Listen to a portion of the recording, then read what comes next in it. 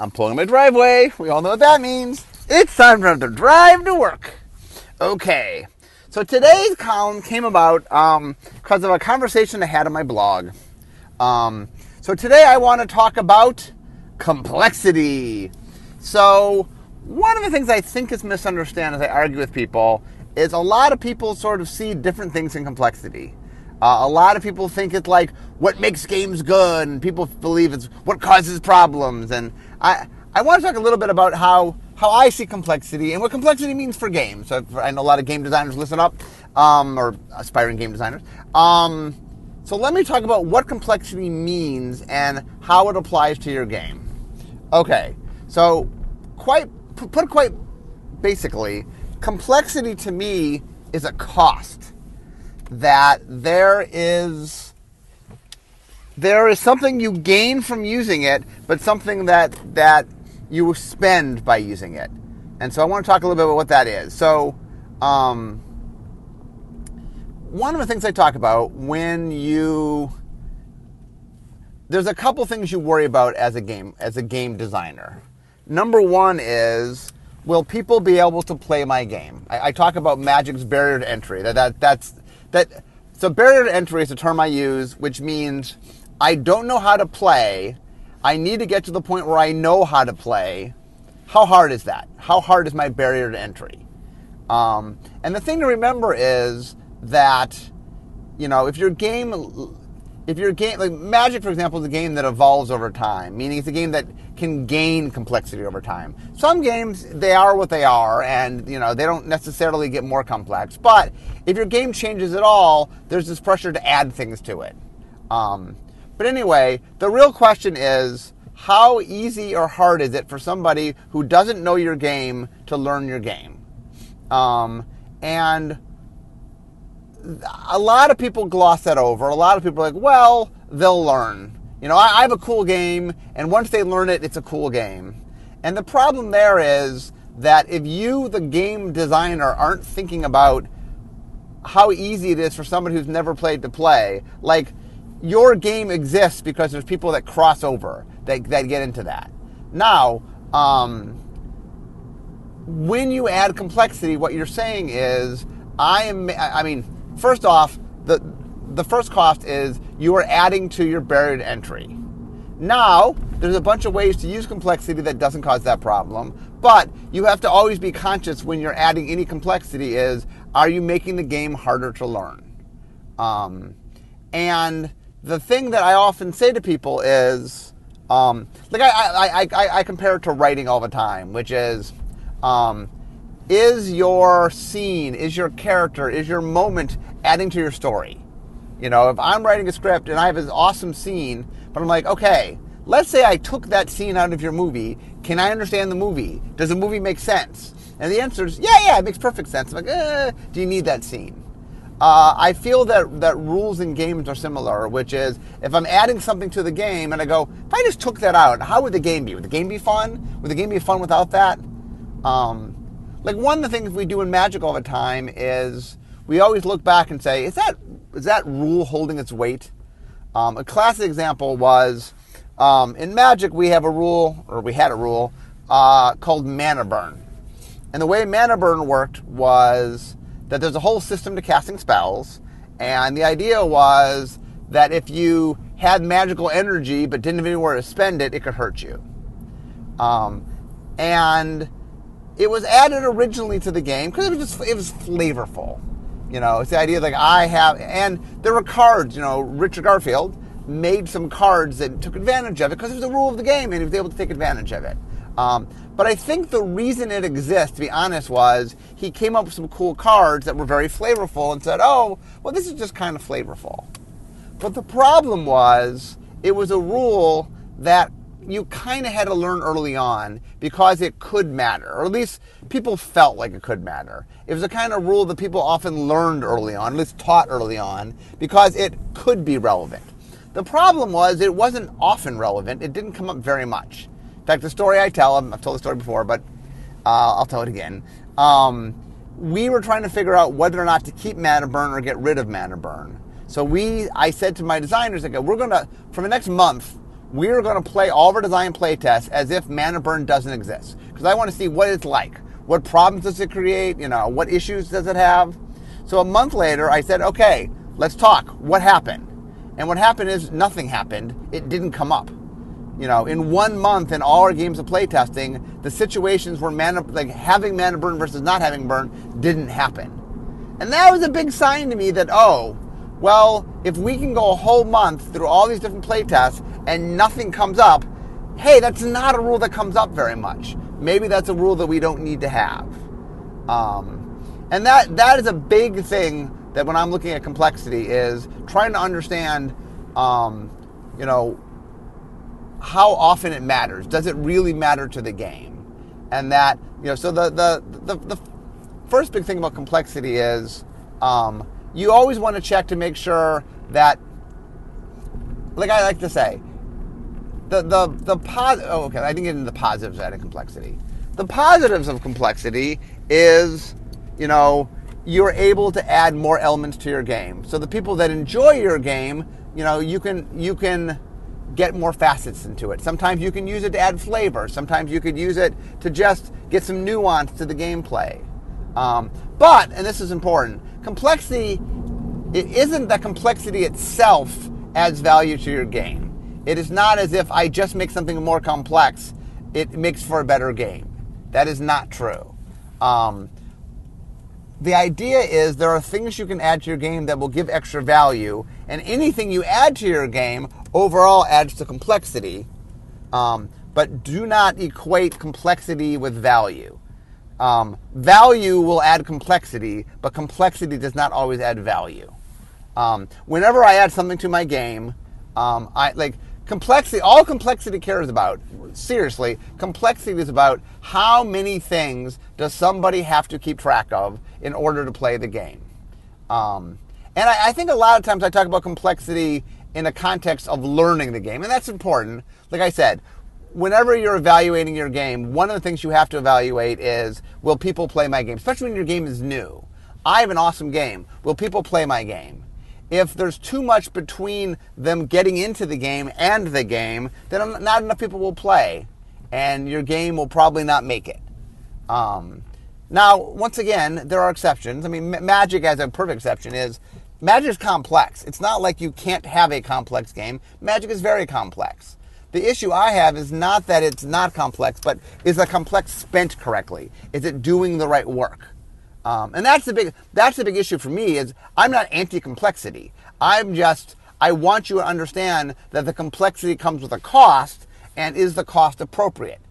So I was spending I spent a lot of time here talking about the beginner, the barrier to entry, and that's important, but that's not the only thing. So here's another cost of complexity that you have to be careful of. Is complexity talks about how many things I have to keep track of. And the way I sort of think of this is, imagine taking any game that you play and just making you care for extra things. Just like, for example, I could say, okay, you play a game, and here's a new rule I'm going to add on to any game. It's a new rule I'm going to add in any game, that if it is exactly on the clock, if it is a even minute, then you get some extra ability, and if it's odd, you don't. Like, for example, if it's even, you can't lose the game when it's even. You can only lose the game when it's odd. You can add that to any game. That if it's even and you're about to lose the game, you can't lose yet. You can't lose until it's odd. Okay, now, is that making the game any better? It's adding complexity to the game. You now have to sort of track what minute it is and figure out, when you're trying to beat somebody, if I want to make sure that I'm trying to defeat them on an odd minute, does that make the game more fun? Not necessarily, and I'll pretty much go no. One of the issues of complexity is not just the barrier entry issue, but also the issue of how much does a player have to pay attention to. So for this, I'm going to use a little metaphor. And my metaphor is that, imagine your player's capacity to, mental capacity is a cup, and you're pouring them some tea. There's a point at which you've filled the cup, And then you can give them no more tea. Any more tea you put in the cup is just spilling other tea out of the cup. And so there's a period in a gameplay where you reach what I'll call max mental capacity, which is, and mind you, different players have different mental capacities, but let's just take the average mental capacity. There's a point at which the player can't mentally process everything. And then they're forced into what we call shortcutting, meaning they're like, okay, well, I'm going to have to make some assumptions on things because I can't track everything. I think one of the problems that games can have is they max out the opponent's mental energy, and then what ends up happening is that they end up prioritizing what to care about, and they care about the things they think are important, glossing over the things they don't think are important. And really the question is ideally you don't want your tea overfilled. You want your teacup, you want your player not to be overwhelmed by the issue, because one of the problems with being overwhelmed is people play games to relax. I mean, people play games for many reasons, but one of the reasons is it's fun, it's, and that, while I think people are willing to sort of push their mental capacities in a game, games are mental, the goal here is not to exhaust them. The goal here is not to overwhelm them. And the other thing is, if your game has too much stuff, if you overfill their cup, then what happens is they have to figure out where to put their energy, and they might be putting their energy in the completely wrong place. And what I mean by that is, and so I talk about make sure where the fun is. Not all things are equally fun. Not all things you can keep track of are equally fun. And that if you're not careful, what you, the game player, want to do is make sure that you understand the experience that you're giving to your players. Because if you don't, once you sort of take away the control, then the players start making choices that you have less control over, and the quality of the game becomes something that you have less control over. That what you want is to create experience for the players, and you want to maximize that experience. You're trying to make an awesome play experience for them. But the more you give details, the more you're making them have to sort of choose what to do and not to do. You're giving up some control of that experience. So for example, let's say you're making your game and you have some small thing that they have to keep track of. That's some small part of the game. And let's say that small thing doesn't happen very often. Like in Magic, for example, one of the things we'll do when we make a set is, one of our rules is that we try to only make you care about one thing you don't normally care about. That, for example, in any one game, there's lots of, Magic's a pretty complex game already. There's a lot of things we could make you care about. There's a lot of elements, and there's a lot of interesting gameplay spaces to go. But what we don't want to do is say, well, let's care about thing A and B and C and D and E and F, that you just would tire the player out. Or once again, one of two things happens when you overload them complexity-wise in-game. I mean, obviously, barrier to entry problems. But, okay, for the players already into your game, that already accepts your game, you either tire them out and you take something which should be fun for them and sort of stress them, or you kind of roll the dice of what they're going to care about. And so, let me take the mana burn example for Magic. Here's a rule we had that said, okay, here's the thing you have to care about. Now, it didn't matter a lot, and it was the kind of thing that most of the time you could ignore it. But because it existed, it was something that you had to just, in the back of your brain, care about every once in a while. Here's another thing that we talk about sometimes is, imagine you make a mechanic that says, every time you do thing X, you get a counter, and if you get so many counters, you lose the game. So let's say, for example, so I have a rule in the game that says every time you touch your face, you get a counter. If you get 20 or more counters, you lose the game. Okay, so now part of your game is you've added the am I touching my face part of the game. And so now, as I'm concentrating on other things, I have to constantly say to myself, oh, am I touching my face? Now, it is possible that could be fun. I mean, the unsets play around this space a little bit, but as a general thumb is, if the point of the game is I want people to have strategic concentration somewhere, do I want them to have to, like, the things you have to do to keep from touching your face, the kind of energy you have to do is a completely different sort of series of stuff than you might to care about, am I attacking the right number of creatures?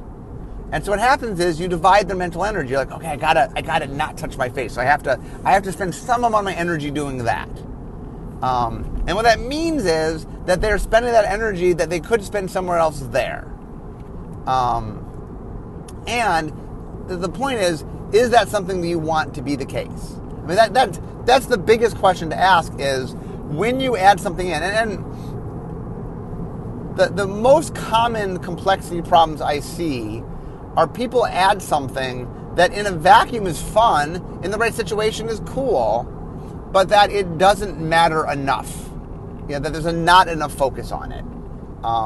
So that's the next thing to think about with complexity is that complexity sort of forces focus in your game. And it depends, for example, of one of the big things that will vary about how much people care about something is what is the repercussion of caring about it or not caring about it. If I ignore this rule, what happens? And be aware when you make your game, players will ignore rules that they don't think are important. There's already that built into sort of how people play games. That if you have a low-stake rule, like for example, I used to play Dungeons and Dragons. I did a whole podcast on that. And one of the rules in Dungeons and Dragons has to do with weight, about how much you're carrying. And supposedly, like if you carry too much, there's things you have to carry about because, like, there's a real cost to weight. Like in actual reality, like if I have to carry much, if I carry too much, it exhausts me. I get heavy, and my movement is slower. And there's a lot of issues. So there's a whole bunch of rules about weight in Dungeons and Dragons. But when my friends and I were playing, it's like, you know what? We'll make sure to use common sense. We won't do crazy things. We won't abuse the system. But we don't want to track everything. It just was a rule we didn't want to do. And one of the cool things about it is people in games can put about where they want to put their focus on. But if here's another thing where you can lose control of your players is sometimes, like, either they're going to consciously choose not to care about the rule if there's too many rules, or they're going to subconsciously care. Consciously means, we don't need to worry about that. We're not going to worry about that. And that's players just abandoning, going, because players have the right. One thing is to remember, and I talked about this when I talk a lot about how when I want you, if you want to become a game designer, what are things you can do? And one of the things I say is, hey, you can experiment with existing games and try different rules and see how it plays. People will do that with your game. That if your game is not as compelling as it can be, people will try different things to make it better. And so another sort of cost of adding complexity to things is you more encourage people to sort of take the game into their own hands, either by consciously removing things, or when I say subconsciously, look, you can only, once your teacup is full, you can only manage so much. And so people will manage everything they can think to manage. But it's not, it is not, that's the real thing I'm trying to say is when you add stuff to your game that isn't necessarily adding to the fun of the game, it's just adding to the busyness of the game, that there's a cost that comes to that I think is not necessarily worth the baggage, worth the weight, if you will, to my weight analogy. The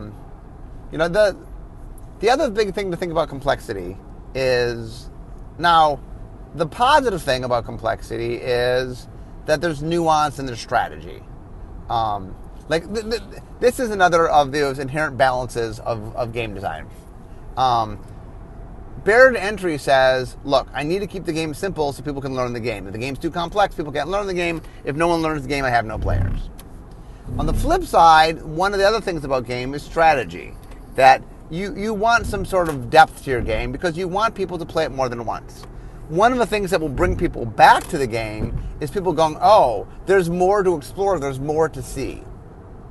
So one of the things that complexity does for you that's a positive thing, or it can be a positive thing, is it can add later depth to the game. Once again, caveat is just adding things does not add depth.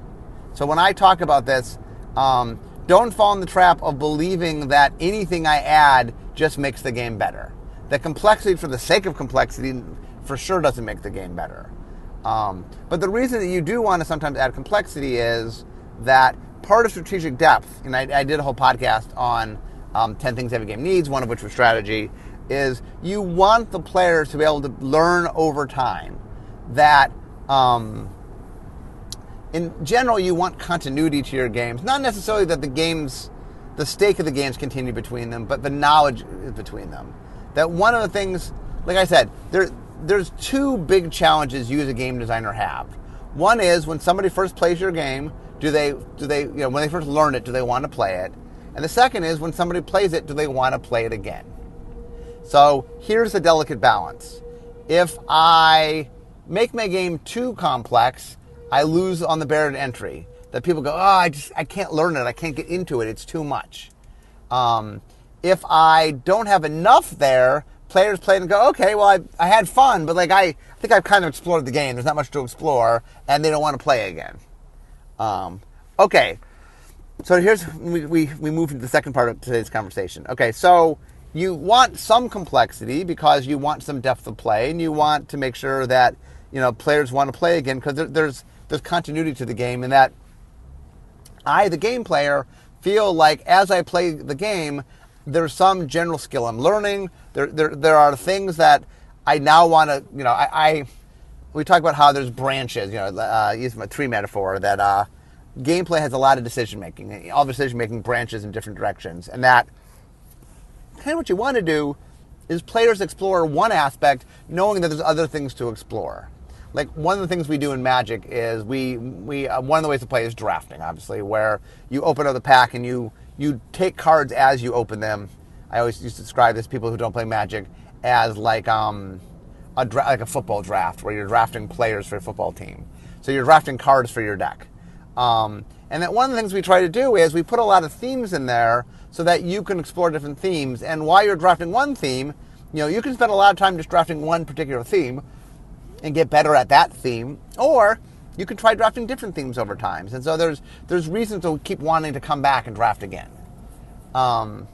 Okay, so the big question is, how can I have the complexity my game wants so that I can find ways to add added depth and strategy and stuff, but that doesn't necessarily cause my barrier to play to get problematic?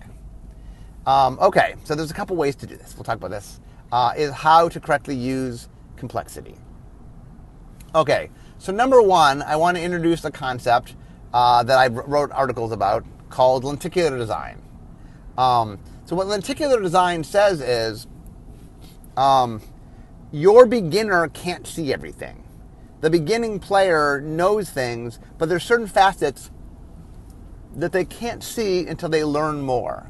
And the idea of lenticular design, so what a lenticular card is, the word is, they're the cards that are printed that depending how you look at them, they have different pictures. Sort of what they have is they have ridges on them, and there's different things put on the ridges. So if you look at it from the left, it looks one way, but if you look at it more from the right, it looks like a different picture.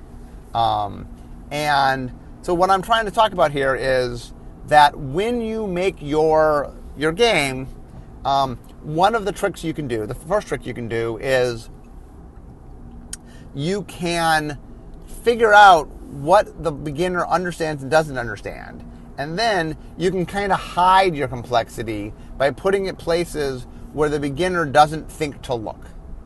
A good example we've learned in Magic, for instance, is there are certain effects. So, for example, in Magic, you have creatures. And one of the things we can do is we can have effects that happen when you play the creatures. Normally in Magic, normal creatures, I just play the creature, not the creatures in play. But sometimes we sort of put a spell effect on the creature. So when you cast it, enter the battlefield effect, we call it in the game. But what we've learned when playing with beginners is that the enter the battlefield effects, a beginner doesn't think about, usually, it's sort of like it happens. I play this and it's going to happen. And the mindset for a beginner in Magic is it's turn 3. I can cast a creature that costs 3, assuming I played 3 lands, and what do I have that costs 3? And then they play it. The more experienced player says, oh, well, this creature I could play on the third turn, but it has some utility. Maybe I have something else I can do on the third turn, and I'll save this creature. I won't use it right away. And what we discovered was that we could take this thing, and that there's a little extra play for the players who understood better how to use it. And that's kind of what lenticular design is finding aspects where you can do that, where you can do something that's not going to be noticeable by the beginner because it involves just some nuance of something. Like one of the things you want to do when you play your game with new players is monitor what parts they get and what they don't. There also is value, by the way, actually I don't talk about this much. There is value of playtesting your game with the same people multiple times. Because not only do you want to test beginners and how they feel, you also want to test sort of, does the game have any sort of duration? Is there depth of play? Do your players want to keep coming back to the game? So another really good thing when you're playtesting a new game is get together a group and have them play it multiple times. Watch what they do as they learn the game. Because there's an interesting balance between what they sort of first impressions and sort of what they discover as they play. It's those later play tests where they discover things that'll help give you an idea of how you can build in the lenticular stuff. Because you'll start to see, oh, they've now recognized thing X, which they didn't before. Oh, well, that's something that I might be able to play around with, add some complexity to my game, but in a way the beginners aren't going to see. Okay, the next way to add complexity to your game is using resonance. And what I mean by that is your audience already has knowledge. I know it's very easy to think of them being a blank slate, but they're not. They're human beings that have done things, that have interacted with pop culture, and they're people who have experience of things. So another way that you can get complexity in your game is through flavor. And what that means is that if I can take something where my audience already has built-in expectations on it, I can add complexity because even though it is something extra, the fact that the player, like, let's say for example, in Magic we have a mechanic called flying, and flying is when I attack, a flying creature can only be blocked by another flying creature. And that's one of the easiest rules to learn because it's like, well, if I had a creature in the air and it flew, could the creature on the ground stop the creature in the air? No, it couldn't. It's flying. So it is such an intuitive mechanic that it really just doesn't... people can pick it up real fast. And that's another thing with complexity is how are you presenting your complexity? And a really powerful way is the more you can use flavor for your complexity, the more your complexity makes sense because it just naturally follows what's going on, the easier it is for the player. And so one of the things to always keep in mind is, and I talked about this, I did a whole podcast on piggybacking, you can go listen to. In fact, I've done multiples on piggybacking. One of the things to think about when you're building your game, and this is one of the things we've learned a lot from Magic is the more you can play in space that your player has expectations, you can use that expectations as a means to teach, as a means to make things easier to do. And that it is very funny that there are cards that I can take, and I can just, if you understand the flavor that makes sense, and you strip away the flavor and they don't make sense, and it's like I said, it is interesting how, as soon as I add on the flavor that ties those things together, the audience goes from, oh, like from what? To, oh, okay. And so another big thing, the way you can sort of handle complexity is preface it within context that people understand. And let me divide this in two sections. One section is resonance, which is just, you know this already. You already know this. This is a werewolf. Well, how do werewolves function? Oh, well, it goes back and forth between being a human and being a werewolf? Okay, yeah, that's how werewolves work. That we took something that was a little on the complex side, but because we were playing something people knew, okay, the expectation of I play a human and one day it will become a werewolf and then it will go back to being a human. Like, oh, okay, that was what I expected out of a werewolf. And so even though we had a more complex thing to do that, some of our complexity was taken off of people knowing that.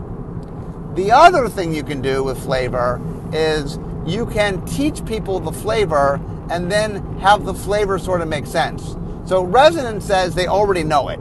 Oh, it's thing X, I know thing X. The second thing you can do is you can use flavor in your game to build flavor rules. To say, okay, well, these kind of things do that. Oh, like for example, let's say your game has some kind of flying, like Magic does. And we introduce a brand new creature you've never seen before. It's a blockity block. Oh, a blockity block? What's a blockity block? And I say, well, all blockity blocks have wings. They all fly. Okay, now you have to learn that a blockity block can fly, but once I teach you that a blockity block can fly, now the second time you see a blockity block, you go, well, I know that flies. They have wings. Or, once again, like in Magic, we have illustrations. I can show you a brand new creature, but if I put wings on that creature, okay, there is resonance in which you know what things are. There is flavor in which I teach you things, and then there's the middle ground. So like the wings is the middle ground in which you have resonance in what wings are. So if I put wings on a creature, even though you may not know that creature, at least wings mean something to you. And then there's the full flavor thing where I teach you that this subset of thing you've never seen before all have this property that you understand, like they fly, and then you're able to more quickly adapt future versions. That's another big thing to remember with flavor is you can take things that don't connect and make them connect, and then the audience treats them as a singular thing. So okay, so let me get into chunking since we're talking about the chunking can be used not just in flavors. Let me explain this real quick. The human brain can only remember so much at one time. That the brain is well aware of this, and that there are processing things. One of the big things, for example, is the number 3. That in general, the brain can process 3 things at a time. So what happens when the brain needs to do more than 3 things at a time? Well, it does something called chunking. And what that is it starts trying to connect things together so they can think about them as a singular thing.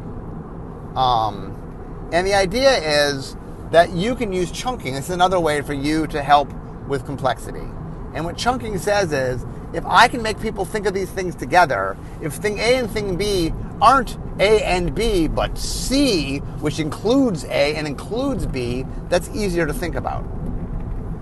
So another thing that you can do in your game to help with complexity is you can group things together so that players can learn that A and B go together. I used an example of flavor a second ago. Oh, all blockity blocks fly. Oh, well, and so let's imagine flying like in Magic had a relevant rules thing. If all blockity blocks fly and all flying does this mechanics, I've now chunked that together. So, for example, I'll just use Magic's flying. So flying in Magic means that I can't be blocked except by other flyers. Okay, that's a rule. And I've now chunked that rule to flying by using flavor. By saying, okay, well, this flavorfully makes sense. Okay, I got it. Flying, the realistic thing that birds do that I understand from the real world is being connected to this mechanic. Got it. Now, I say that this creature, brand new creature you've never seen before, is a flying thing. Now I chunk it together again. So now when I see a blockity block, I'm like, oh, this rule is inherently part of that thing. What I've done is I've taken a bunch of different things and made them one thing. Sorry, I have hiccups here. Let me take a sip of water. Okay, so the idea of chunking is that if you are consistent in how you use things, such that you allow your players to learn rules about them, even if those rules are brand new, even though, yes, resonance is nice, yes, you can use flavor, but simply just connecting things. If people learn that whenever thing A happens, thing B happens, they start thinking of thing A and B as being a joined thing. So another place that you can sort of gain on or help with complexity is by making use of chunking. Flavor will help with chunking, but it doesn't always have to be flavor connected. It could just be I make people aware that when one thing happens, I need to be track of the other thing. The other thing you can do with complexity is that you can compartmentalize it. And what I mean by that is you can figure out when let's say you have part of your game that you think is complex. If you make your player always worry about it, then it's just you're overloading the teacup. It's another thing that they have to worry about. But if you say to them, okay, this thing can only happen at this time, that I'm going to let you know when you have to worry about it.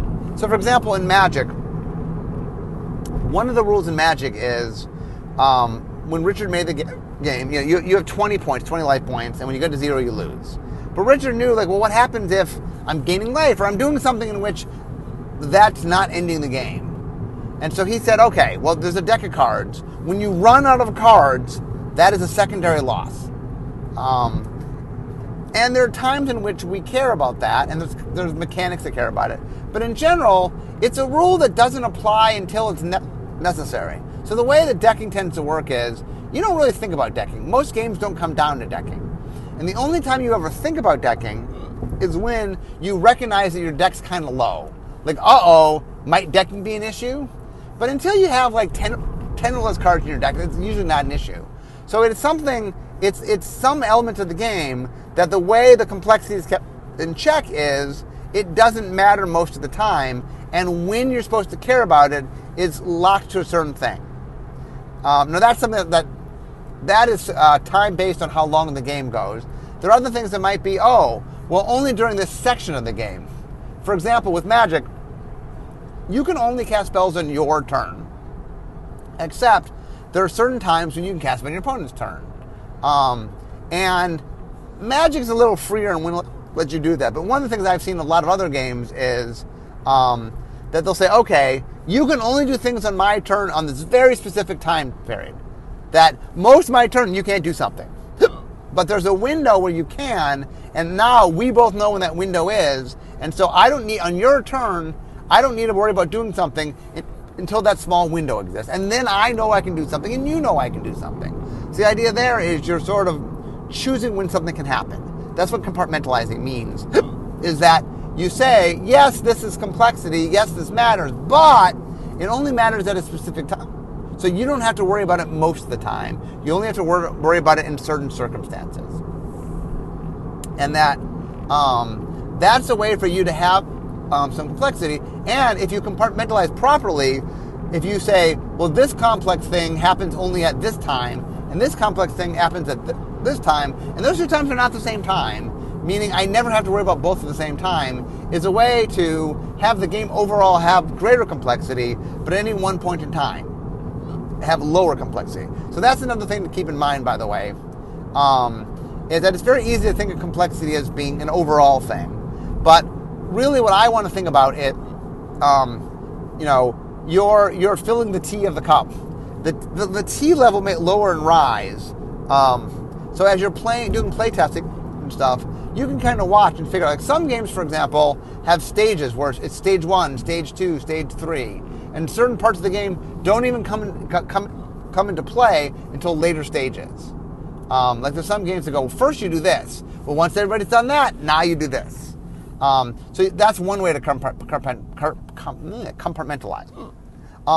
But another thing to keep track of is to sort of watch where the complexity goes as the game goes along. Because you can change, one of the things you can do is, if you make the complex thing don't overlap, then you don't have the additive elements of those complexities. So that's what I'll call positioning, which is tied to compartmentalizing, which says that if I sort of are careful where I position things so that when people have to think about things, you don't sort of force two things together with each thing. If you think about when you do things in context with other things, then that's another way you can sort of keep complexity in check. Is say, at any one point in time, I have n things to worry about, but n is not all the things the game makes you worry about. I just make you care about different things at different times. That is another way that you can keep complexity down. Another big trick that I like to use with the complexity also is sort of making it such that some games introduce it and some don't.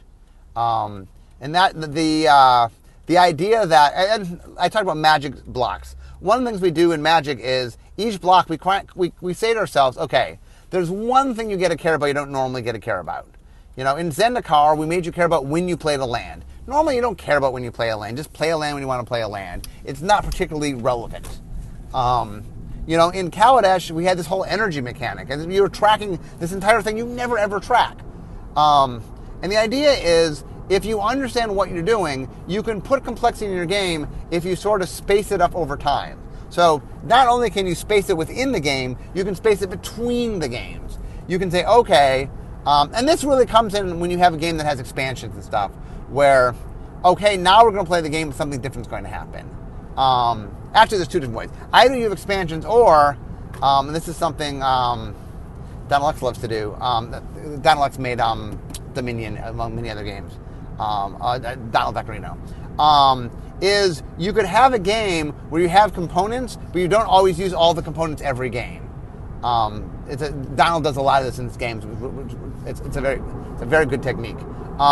Like Dominion is you don't play with all the cards every time. So each time you start with, and then so the game experience is different based on what components you have. That's another way you can sort of keep complexity in check. Is don't give the players access to all the elements. That they choose some elements and they can mix the elements. Either they mix them by the beginning of the game, or how they get introduced to the game changes. The other thing you can do, I'm almost at Rachel, one last thing you can do is what I'll call complexity ramping, which is that you build your game so that, and video games do this quite a bit. Like you look at tutorials, it's like when you start playing tutorial, hey, just care about this one thing. Okay, you got this one thing, well now I'm adding the second thing. Now I care about the second thing. Ramping means that you slowly introduce more things, and so that they don't have to experience all the stuff, you know, you sort of slowly introduce them. Video game tutorials do this all the time. If you look at stuff like the legacy games, like Risk Legacy and stuff, those are games that have permanent changes that happen over time, but because the permanent changes happen over time, you know, they ramp the complexity in it. Magic does its ramping by, it has a mana system where you just can't play all the spells at once. So how do I keep the complexity in check? Well, yeah, I have expensive spells to do crazy things, but you can't do that till later in the game. That the game holds them off. That it's like, okay, I can only do these things, and the things that we let you do early tend to be simpler and smaller. And so as the game goes on, we ramp into the complexity. And once again, using Magic as an example, you also want to think about complexity in the context of one game and complexity overall. Those are actually two slightly different things. Overall has to do with barrier entry stuff, like how hard is the game to understand, and then within the game is I want to make sure there's a flow to the game itself, that I'm sort of ramping into the complexity, or I'm compartmentalizing the complexity, that I'm making sure that any one moment in time in playing the game, I'm not overwhelming you. I hope today, like one of my big goals of today is to show you that complexity is a complex topic.